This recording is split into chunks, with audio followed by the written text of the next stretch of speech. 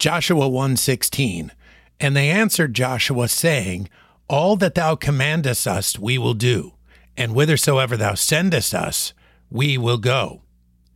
The people of Israel are expressing a willingness and solemn commitment to follow. We hear a lot about leadership today, and rightly so. Most of us have some leadership responsibility or role in our lives. It is important that we know how to lead, and Joshua's life, as outlined in this book, can teach us much in this area. But I wonder if Bible-believing people should not also focus heavily on learning to be a better follower. There are no reservations in this commitment to follow.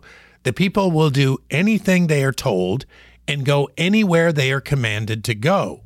All of this following comes with the understanding that the leader, Joshua, is following God with the same level of seriousness. See the next verse in the passage. If a leader is following with absolute devotion, a people can follow with no reservation. Are we following God and the leaders he has given us with this kind of commitment?